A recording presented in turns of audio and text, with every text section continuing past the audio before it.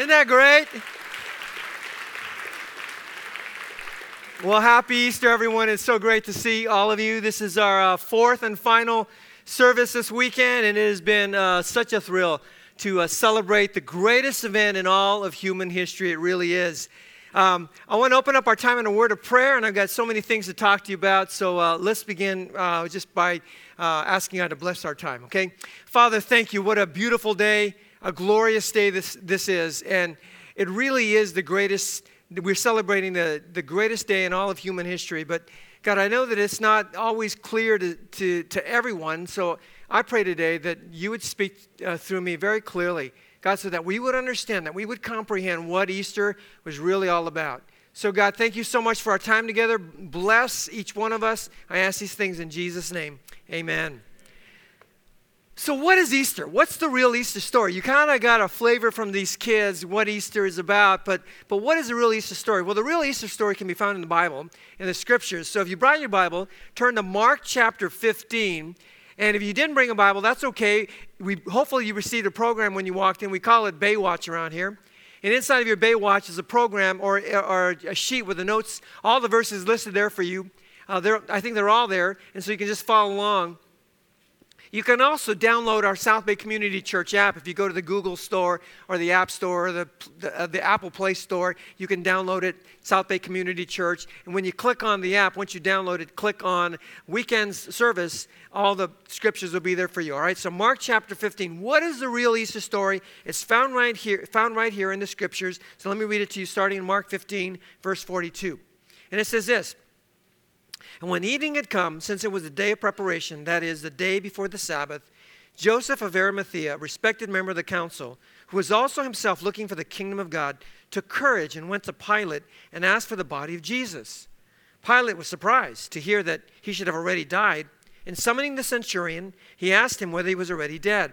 And when he learned from the centurion that he was dead, he granted the corpse to Joseph. And Joseph bought a linen shroud and taking him down, wrapped him in the linen shroud and laid him in a tomb that had been cut out of the rock.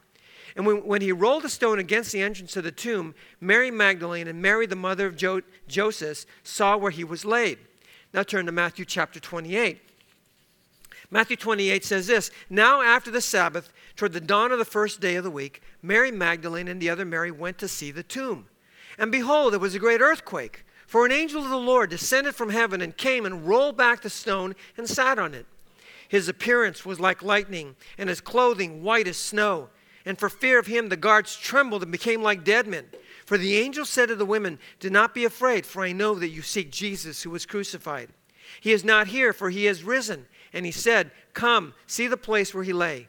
Then go quickly and tell his disciples that he is risen from the dead. And behold, he is going before you to Galilee, and there you will see him. See, I have told you. And so, verse 8 says, they departed quickly from the tomb with fear and great joy and ran to tell his disciples. And behold, Jesus met them and said, Greetings. And they came up and took hold of his feet and worshipped. And then Jesus said to them, Do not be afraid. Go and tell my brothers to go to Galilee, and there they will see me. Jesus died. He was laid in a tomb. He was buried. And then 3 days later, he rose from the dead. That is the real Easter story. You find it in the scriptures. You find it in the Bible, in the Gospels, Matthew, Mark, Luke, and John. The first question that begs to be answered is, was it real?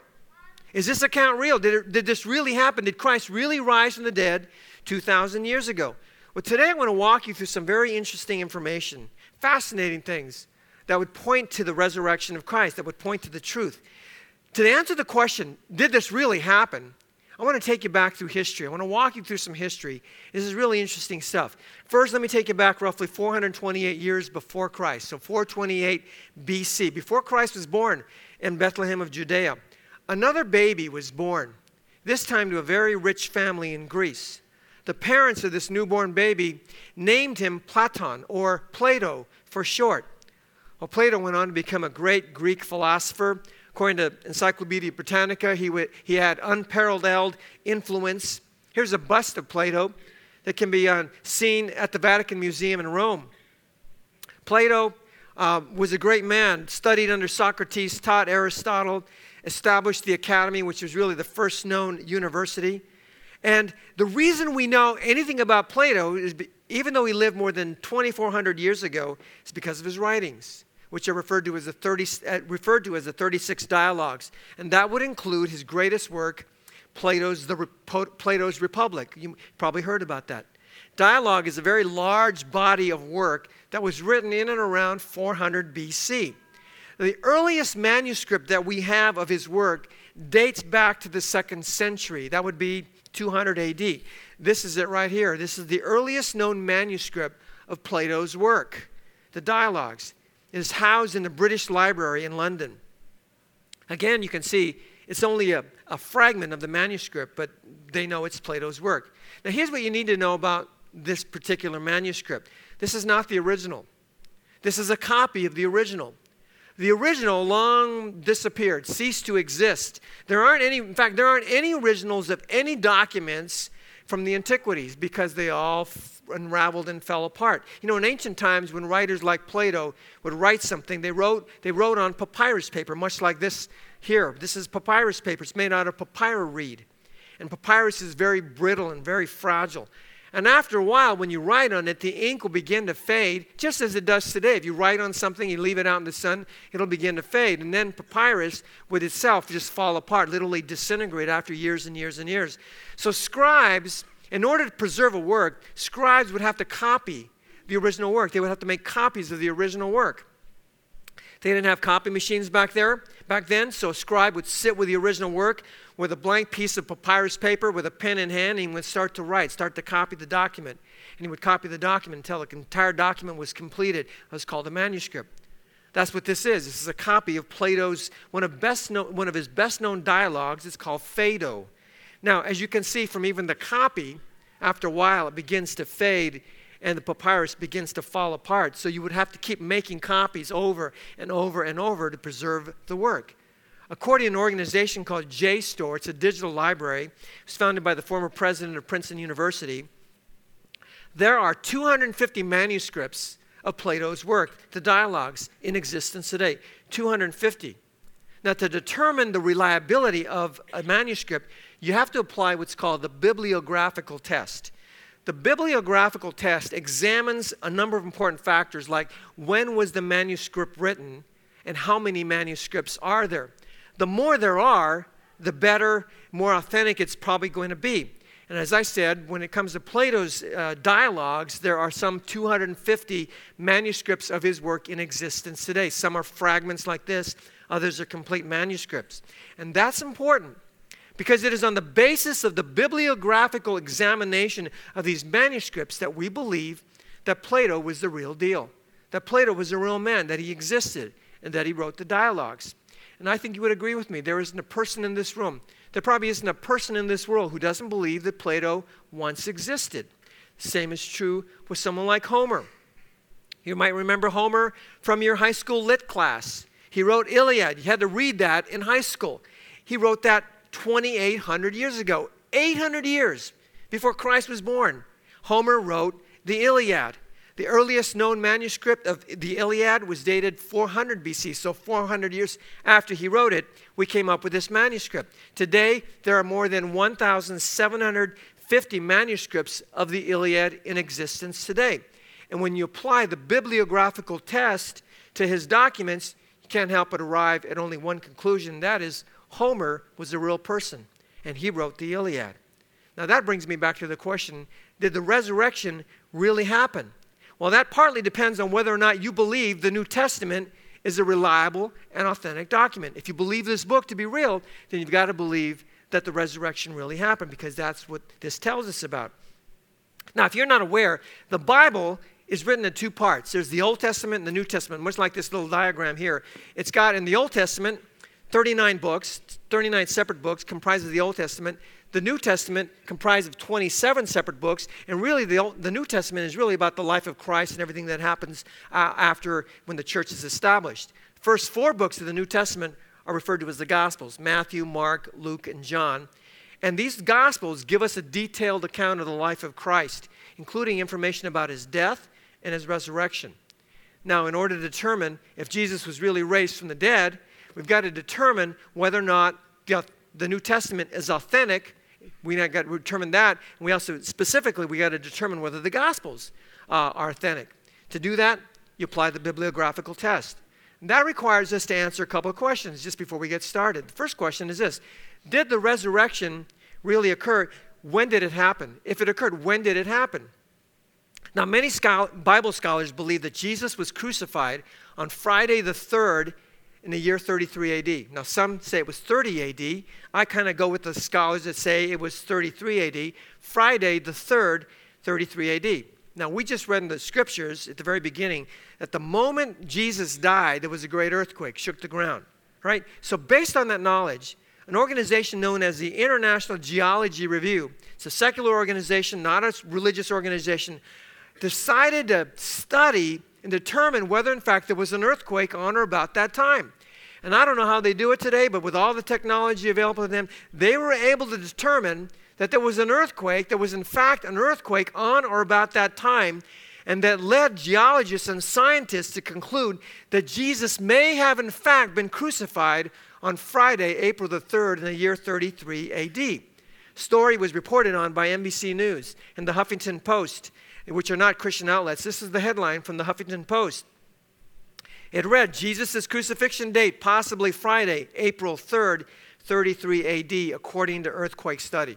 All right, there's no question that Jesus was a man, that he existed. The question is he who he said he was? And they came to the conclusion that he may have possibly died on Friday, April 3rd, 33 AD.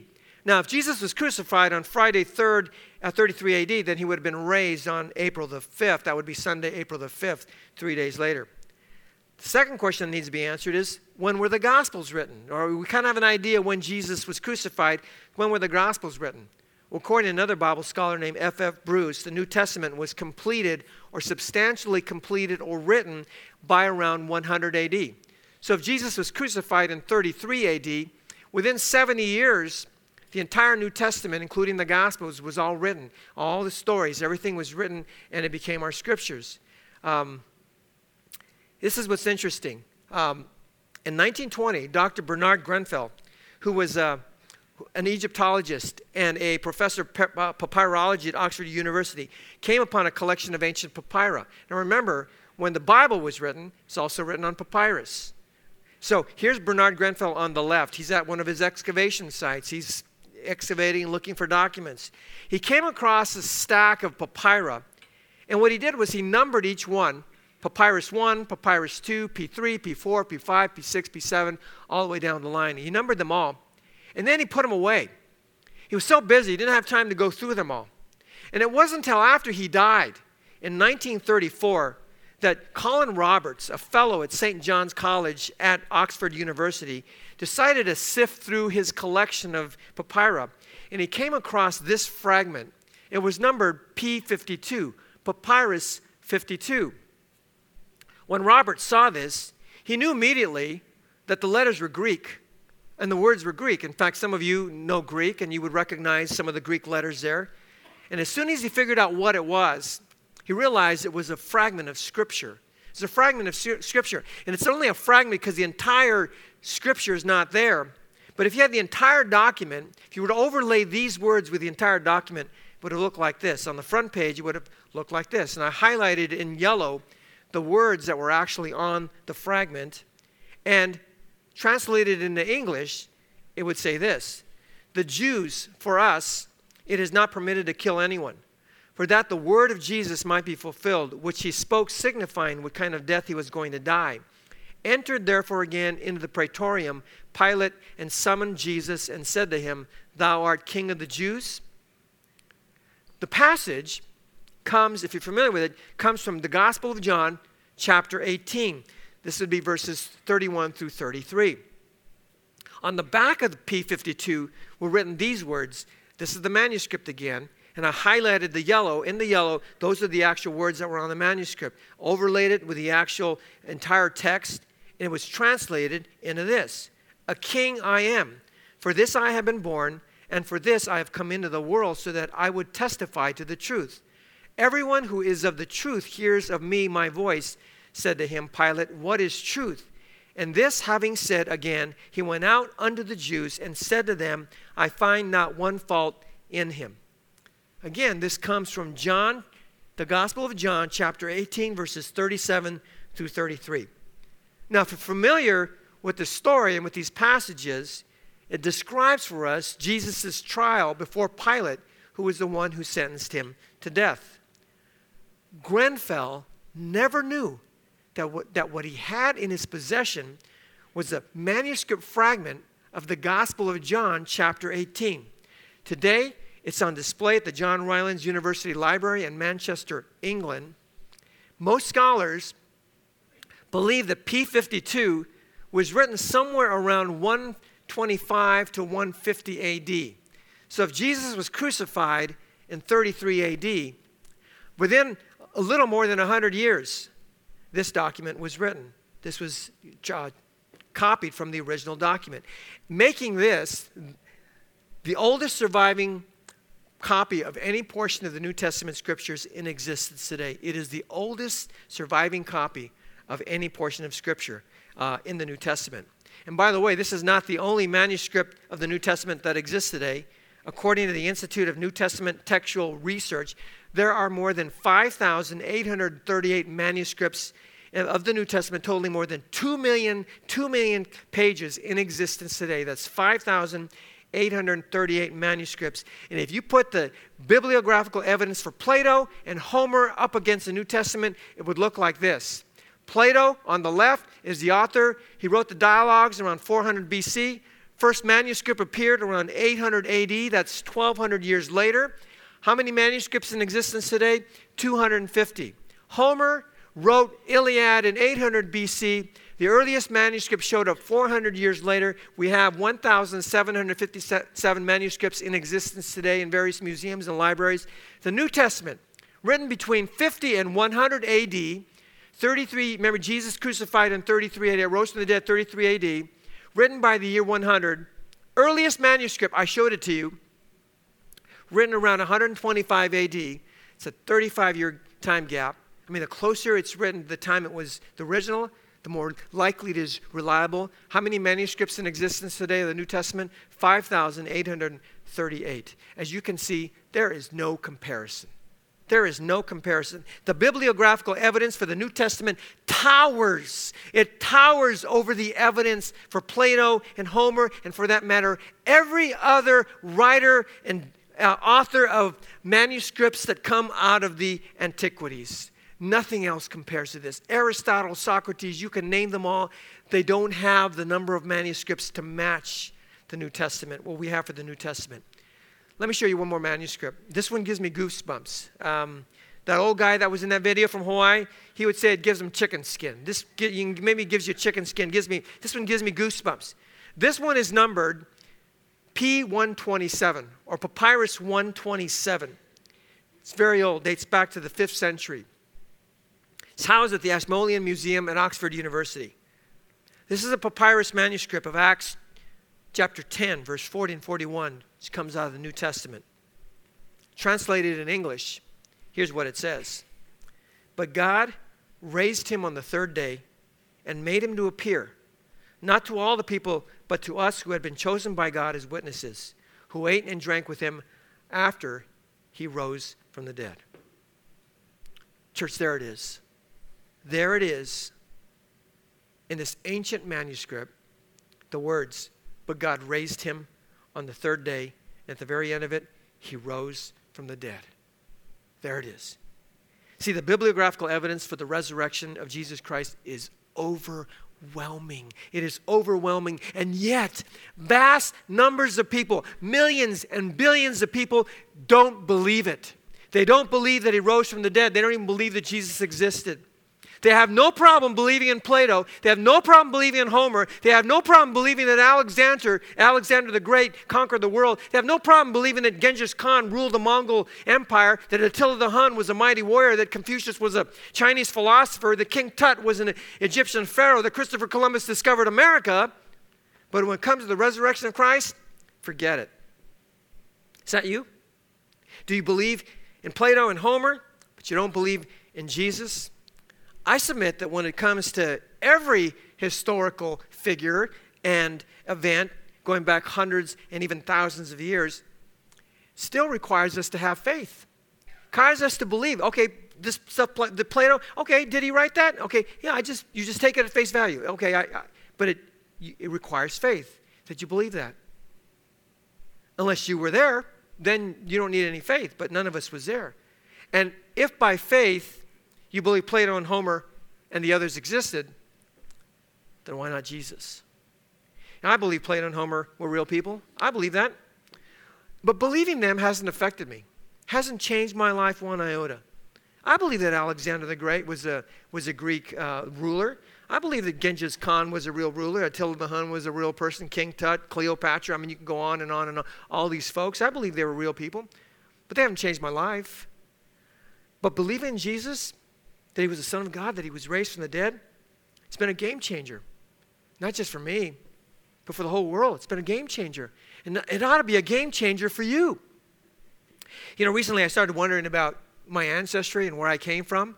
My roots. So I decided to take a DNA test. I didn't tell my wife Cheryl that I was going to take a DNA test, but I took a DNA test.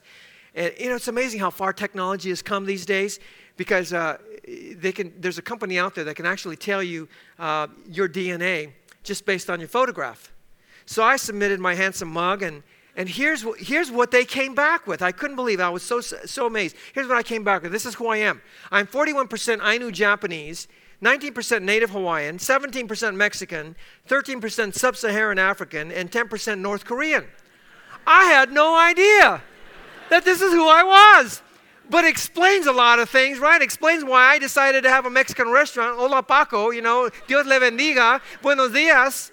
Right? I mean, I had a Mexican restaurant. It explains why, I can hula really good, because I've got a little Hawaiian in me. It explains why I've got some soul, baby, because, I got a little African in me. And it explains why I love kimchi, because I got a little North Korean in me. I was so fascinated by this, so intrigued by this. I thought, you know what I'm going to do? I want to find out what kind of dog I have. I know that Carmel's a mutt. And so I decided, well, you know what, I'm gonna turn his photo in and see what I get. So I turned Carmel's photo in, and here's what came back. Carmel is 32% mestizos Mexicano, 28% French, 19% Coptic Egyptian, 14% Han Chinese, and 7% Australian, mate. And he's got a little Mexican in him, just like me, right? That's why he's part Chihuahua. Maybe we're related, I don't know. But of course, I'm only messing around with you here, because you really can't get someone's DNA from a photograph. I mean, you've got to get a swab of some saliva or even some blood. That's how you get real DNA. But I'm just messing with you here. But going back to Easter, the first reason why the resurrection was a game changer was because it proved who Christ was. In a sense, the resurrection was like a DNA test. It was like the best DNA test you could ever have, because it proved who he was. It proved his identity. Throughout his ministry, Jesus made no bones about the fact that he was deity, that he was God. Fairly early on in his ministry, the Jews wanted to stone Jesus to death. And here's why. John 10, verse 33, the next passage. It says, the Jews answered him, "It is not for a good work that we are going to stone you, but for blasphemy, because you, being a man, make yourself God." I mean, Jesus was a man. They knew that he was a man, but he made himself to be God. He said, he claimed to be God. And so they wanted to stone him for that. They wanted to kill him for that, because he said he was God. And of course he said he was God, because he was God. And then at the end of his life, Jesus was put on trial, and we saw some of that passage out of John 18. And during that trial, he was questioned by the high priest. In Matthew 26:63, the next passage says, "And the high priest said to him, I adjure you by the living God, tell us if you are the Christ, the Son of God." He demanded to know, are you the Son of God? Who are you? Are you the Son of God? That's what he claimed to be. And I love Jesus' answer. So clever, so smart. Verse 64, Jesus said to him, "You have said so." He turned it around and he made him say so. And the high priest went ballistic. Verse 65 says, "And then the high priest tore his robes and said, 'He has uttered blasphemy. What further witnesses do we need? You have now heard his blasphemy.'" You see, it was blasphemous to declare that you are God, except if you are God. If you're God, then you can declare that you are God, and that's not blasphemy. But if you're man, it was blasphemous to declare that you are God, and that sin was punishable by death. And they wanted Jesus dead. And so they handed him over to be crucified. And here's what they didn't know. All along, it was God's plan for his son to be crucified. All along, it was God's plan for his son to die. Not because he spoke blasphemies. He didn't speak blasphemies. He was God. It was God's plan for his son to die because his death was required to pay for the penalty of man's sins.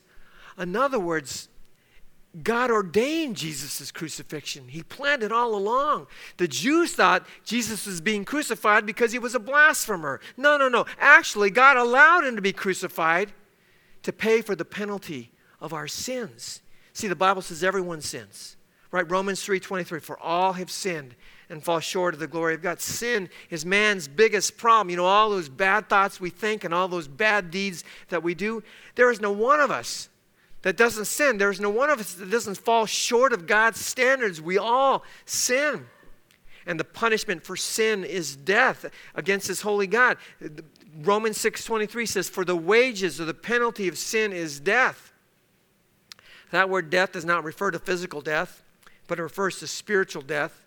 You know, when you experience physical death, I mean, spiritual death is much worse than physical death. When you experience physical death, you get separated from your loved ones, right? You don't see your loved ones anymore. That's separation from your loved ones, and that's devastating as it is. But spiritual death is when you get separated from God, and there's nothing more terrible than to be separated from God for eternity. And that's what sin does, because God is a holy God, and sin just messes everything up, and God can't have anything to do with sin, and so it separates us from God, and he punishes sin through death. And that means we're separated from God forever. And the thought that people would be separated from God was so unbearable to him that he did something extraordinary. He sent his son to planet Earth to die on a cross for our sins, and he became our punishment. He took our punishment. He took our penalty. You may have heard last week that there was a terrorist attack in France, another one in France. An ISIS attacker claimed to be an Islamist stormed a supermarket. This was just last week. Took hostages. The first man, one of the first responders to show up was this man right here, Arnaud Beltrame. Arnaud Beltrame was one of the first one to arrive on the scene and began negotiating with a terrorist. And Beltrame offered his life in exchange for a woman hostage. And the terrorist agreed. And so the woman walked out of the supermarket and he walked in. And the moment he walked in, right after he walked in, the terrorist shot him. He died the next day. Terrorists killed 4 people altogether. And the police were finally able to get him. But it's a remarkable story because it illustrates, or it is analogous to what God did for us. He sent his son to take our place. He sent his son to die in our behalf for our sins so that we might live, just like that woman lives today. And it speaks, this exchange, this substitution, speaks of the depth of God's love for us. Why would he do this? It's because God loves you. God loves you. Romans 5:8 says, but God shows his love for us in that while we were still sinners, Christ died for us. God loved you so much. He loved you so much that he allowed his son to die on a cross for your sins, to take your penalty, to take your punishment, my punishment, so that we don't have to take it, so that we could live. And so Jesus died on that Friday. Perhaps it was April the 3rd in the year 33 AD. And then Sunday came. Sunday comes, and the world witnessed the immense power and glory of God when he raised Jesus from the dead. He raised him from the dead. And it makes sense if you think about it. It makes absolute sense that if God is God, if God created the universe, then God has the power, and he alone has the power to raise his son from the dead. God can create the universe. He could do anything, right? He can do anything, and he can raise his son from the dead, and that's exactly what he did.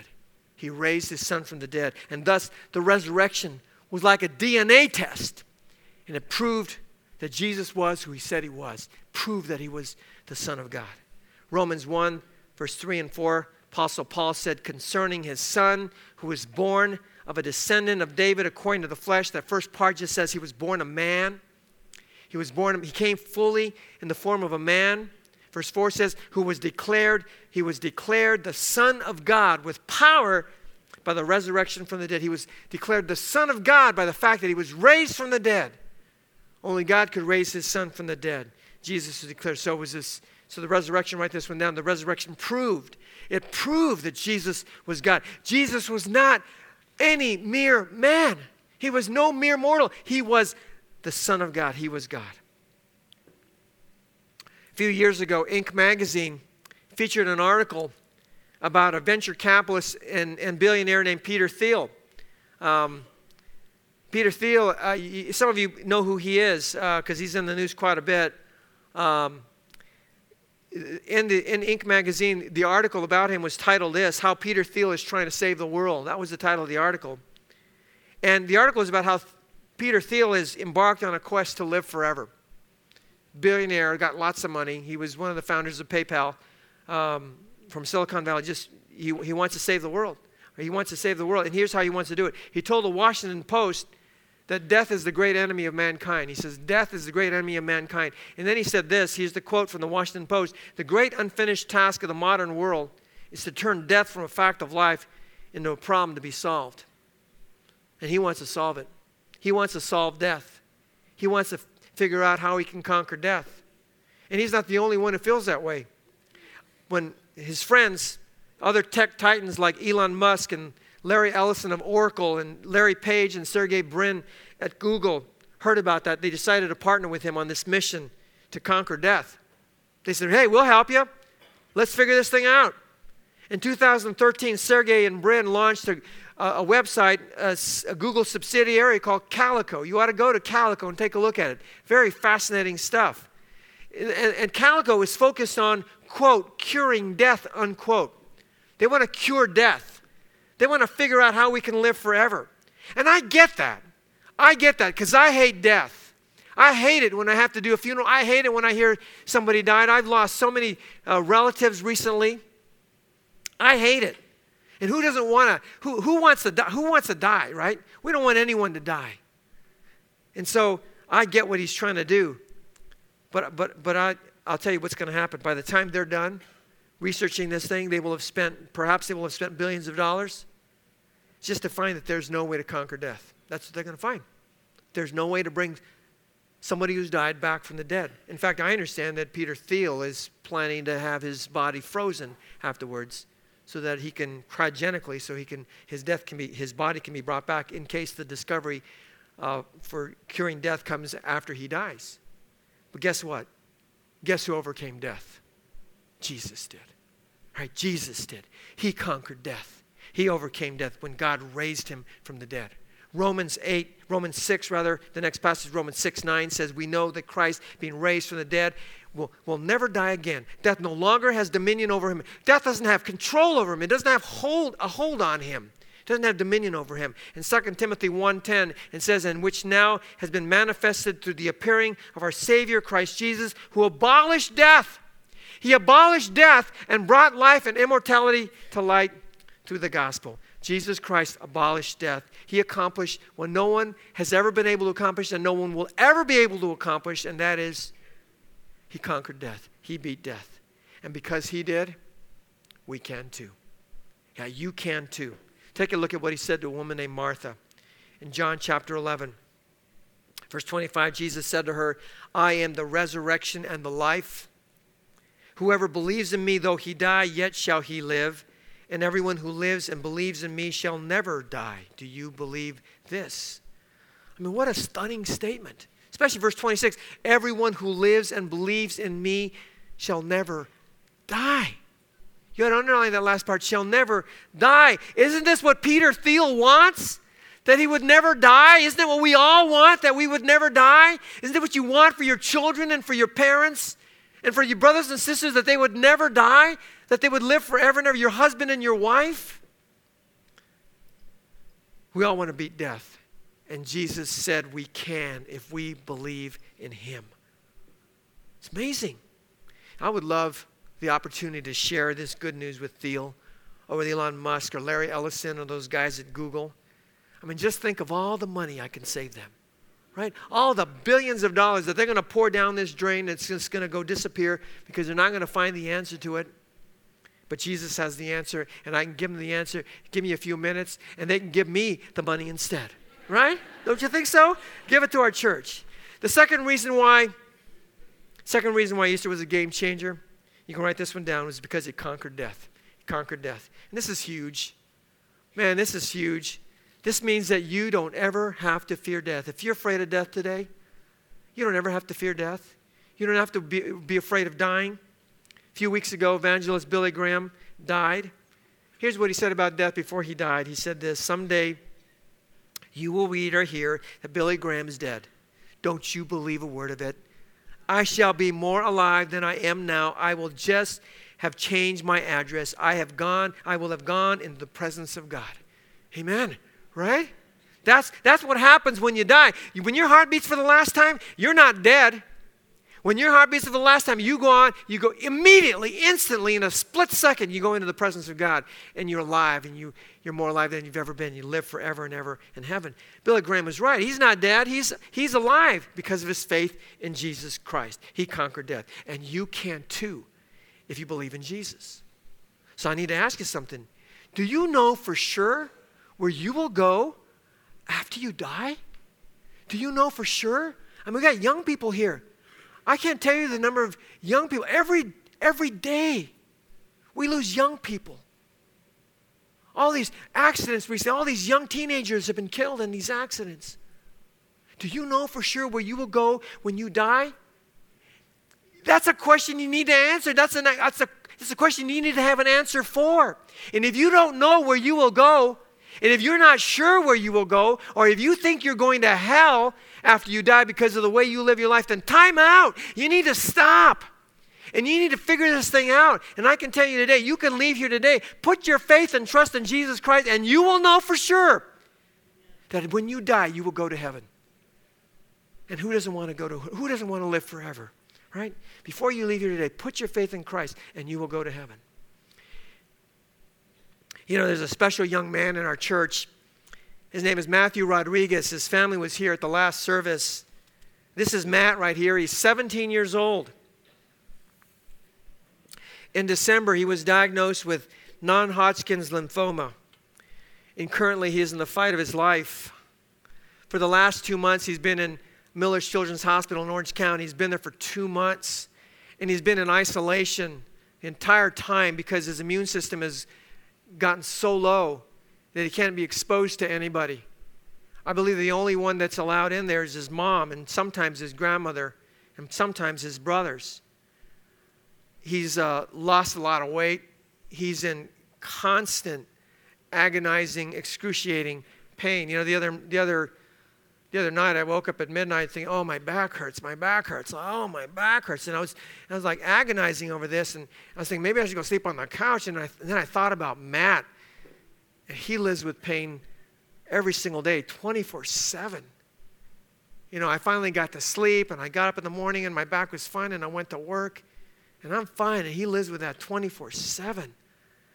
His mom, Heather, who was here at the last service, had to quit her job so she could be with Matt every single day at the hospital. His father is out of his life. And so Matt's brothers, who are not much older than him, and got a younger brother too, have to work these part-time jobs to help pay for the rent. The only thing that keeps Matt going is his faith in Jesus Christ. It's the only thing that he's got. And the prayers of the people, some of the people in this church. I know some of you are aware of Matt's situation. You've been praying for him. On Thursday, just a couple days ago, he had surgery. And that night after surgery, they had to put a tube into his intestines, I understand. It just, about 9:30 at night, just started bleeding out. And they had stat. Everybody had to get in there quick. I mean, the whole hospital every doctor probably was around him, and they were finally get that under control, and, you know, just finally able to get to sleep that night. But the next day, he was feeling a little bit better, and his grandma, Vicki Kale, who comes to our church, went to see him. And he said, Grandma, I want to tape a greeting to my church.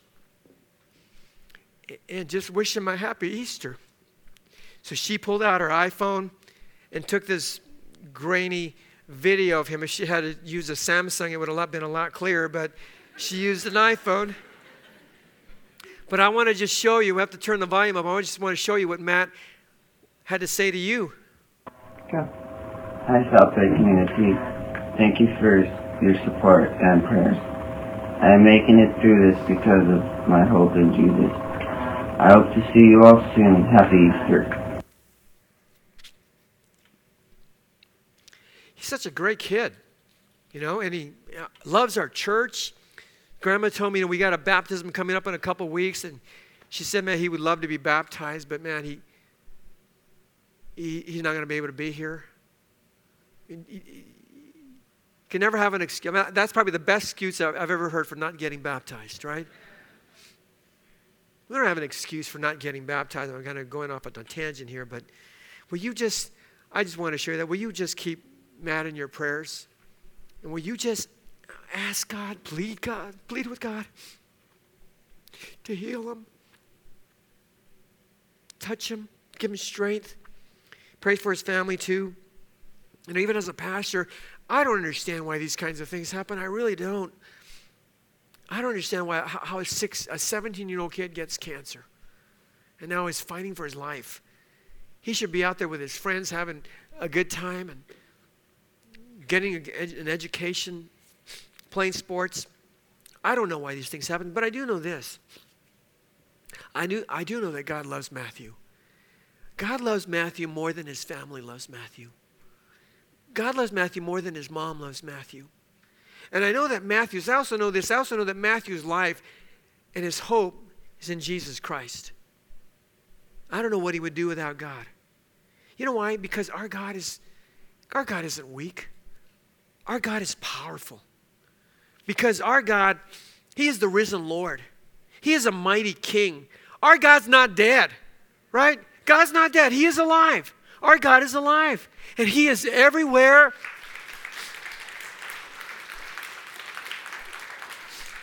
And God is everywhere. He is so mighty. He is so big. He is everywhere. Wherever you go, he is there.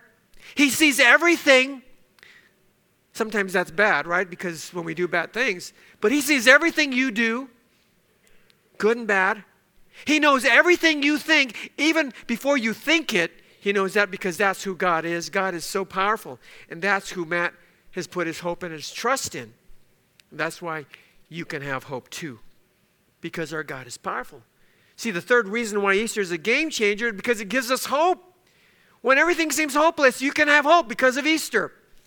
Paul said in Ephesians 1:19, I also pray that you will understand the incredible greatness of God's power for us who believe him.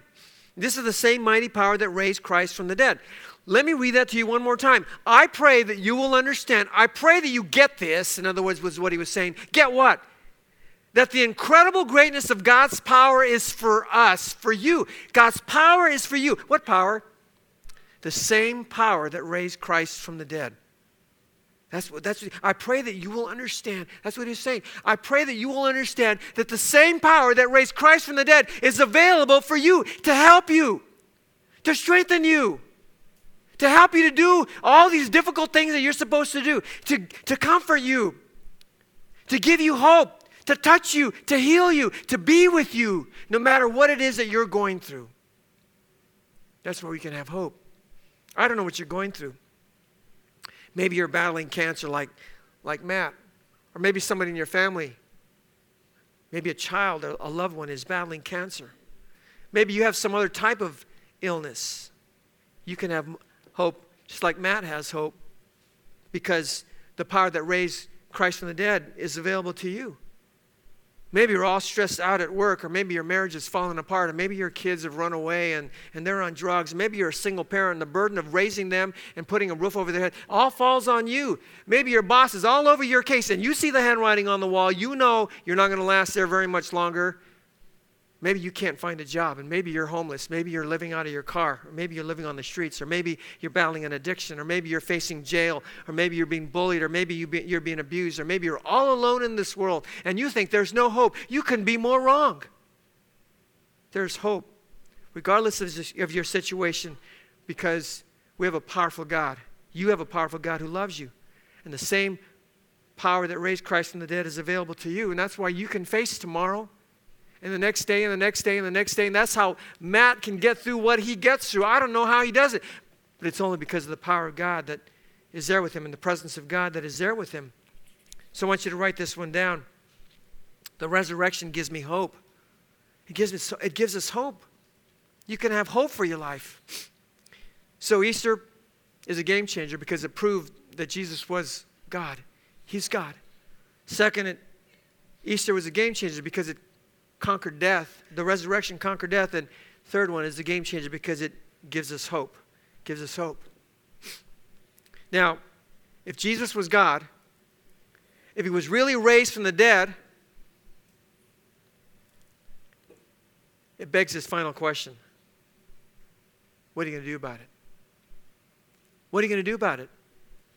What are you going to do about it? If all this is true, all those manuscripts, all this bear this out, what are you going to do about Easter?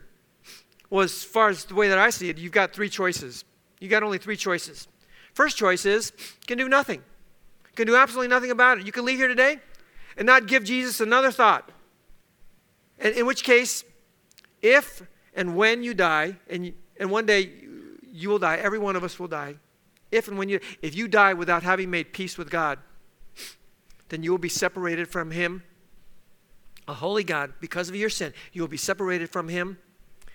The wages of sin is death forever and ever and ever and ever and ever. And that's not okay. That's option number one. Option number two, you could leave here today and say, that was a good service. I like the food. I'll be back next Easter. And if that's you, and if you think that Jesus is someone you can pay homage to just once a year or twice a year, throw Christmas in there, you would be gravely mistaken. If I paid homage to my wife once a month, if I paid attention to her only once a month or once a week, or only once a day, I would be in big trouble. She wants me to lavish my love upon her every day, every moment, every second. Right, guys? That's what we got to do. Right? And ladies, too. You got to lavish your love upon somebody every single day. And if we love Jesus only once a year at Easter and at Christmas, we'd be making a big mistake. You can do that. That's number two. Or number three. Your third choice would be this. You could leave here today deciding that from this day forward, you will become a fully devoted follower of Christ. And that means from this day forward, you're going to live for him. You're going to do everything you can to live for him. You're not going to be perfect. You're going to still mess up. I mess up all the time. But God forgives me every single day, right? But you're going to endeavor to live for him. You're going to strive to be like him, more like him than yourself. You're going to strive to grow in your relationship with him by coming to church every week, by reading the Bible every day, by praying, by serving him. And you might be saying, oh, Pastor Gary, why are you telling me I have to do all those things for? You know why? Because Jesus is Almighty God. He is Almighty God, and he died on the cross for your sins. He took your penalty. He took your punishment, and then he was raised from the dead. He conquered death so that you and I could live forever, and he gives us hope. That's why. So what are you going to do about Easter? As far as I'm concerned, there's only one worthy response to his death and resurrection, and that is we would follow him with all of our hearts. Can you imagine this woman whose life was exchanged for this police officer in France? And she goes on, and she doesn't even acknowledge the family and say, she didn't even say to them, thank you for the sacrifice you made, that your husband or your father made so that I could live. Instead, it's like, I'm fine. It was me. I did it all by myself. Wow. It'd be an outrage. I think the only worthy response is that we would follow Christ with all of our hearts because of who he is and because of what he did for us. So will you do that? What will you do about Easter? Will you decide today that from this day forward, you're going to follow him in everything you have? I hope you will. I hope you will. Let's close our time in a word of prayer. Will you just bow your heads?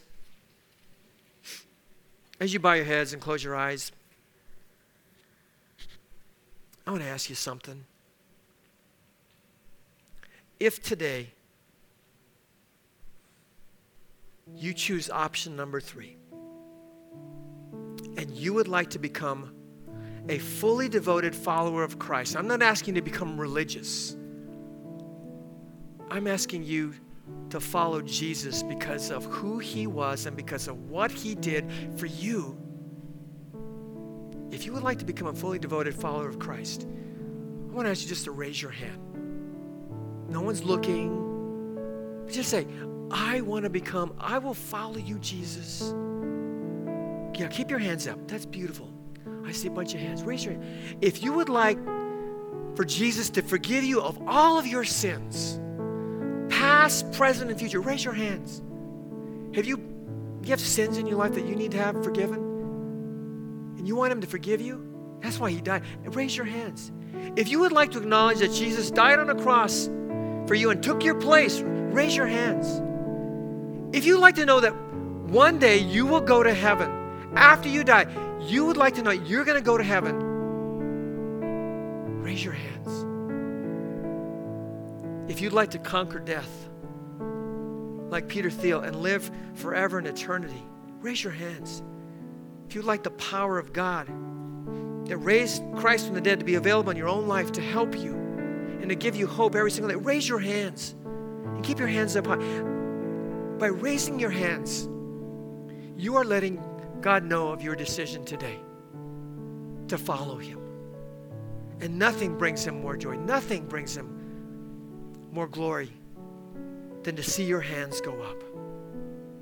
Father God, you see these hands. You see the hands of your people that have gone up here today.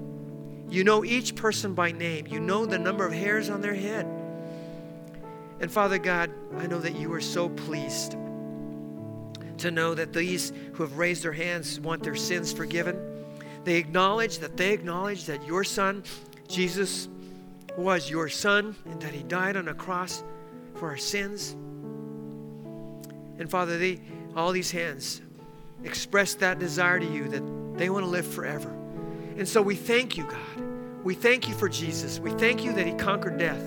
And we thank you that by our expressing our faith in you, that all these hands, all those who have raised their hands, will go to heaven one day. God, thank you so much for Easter.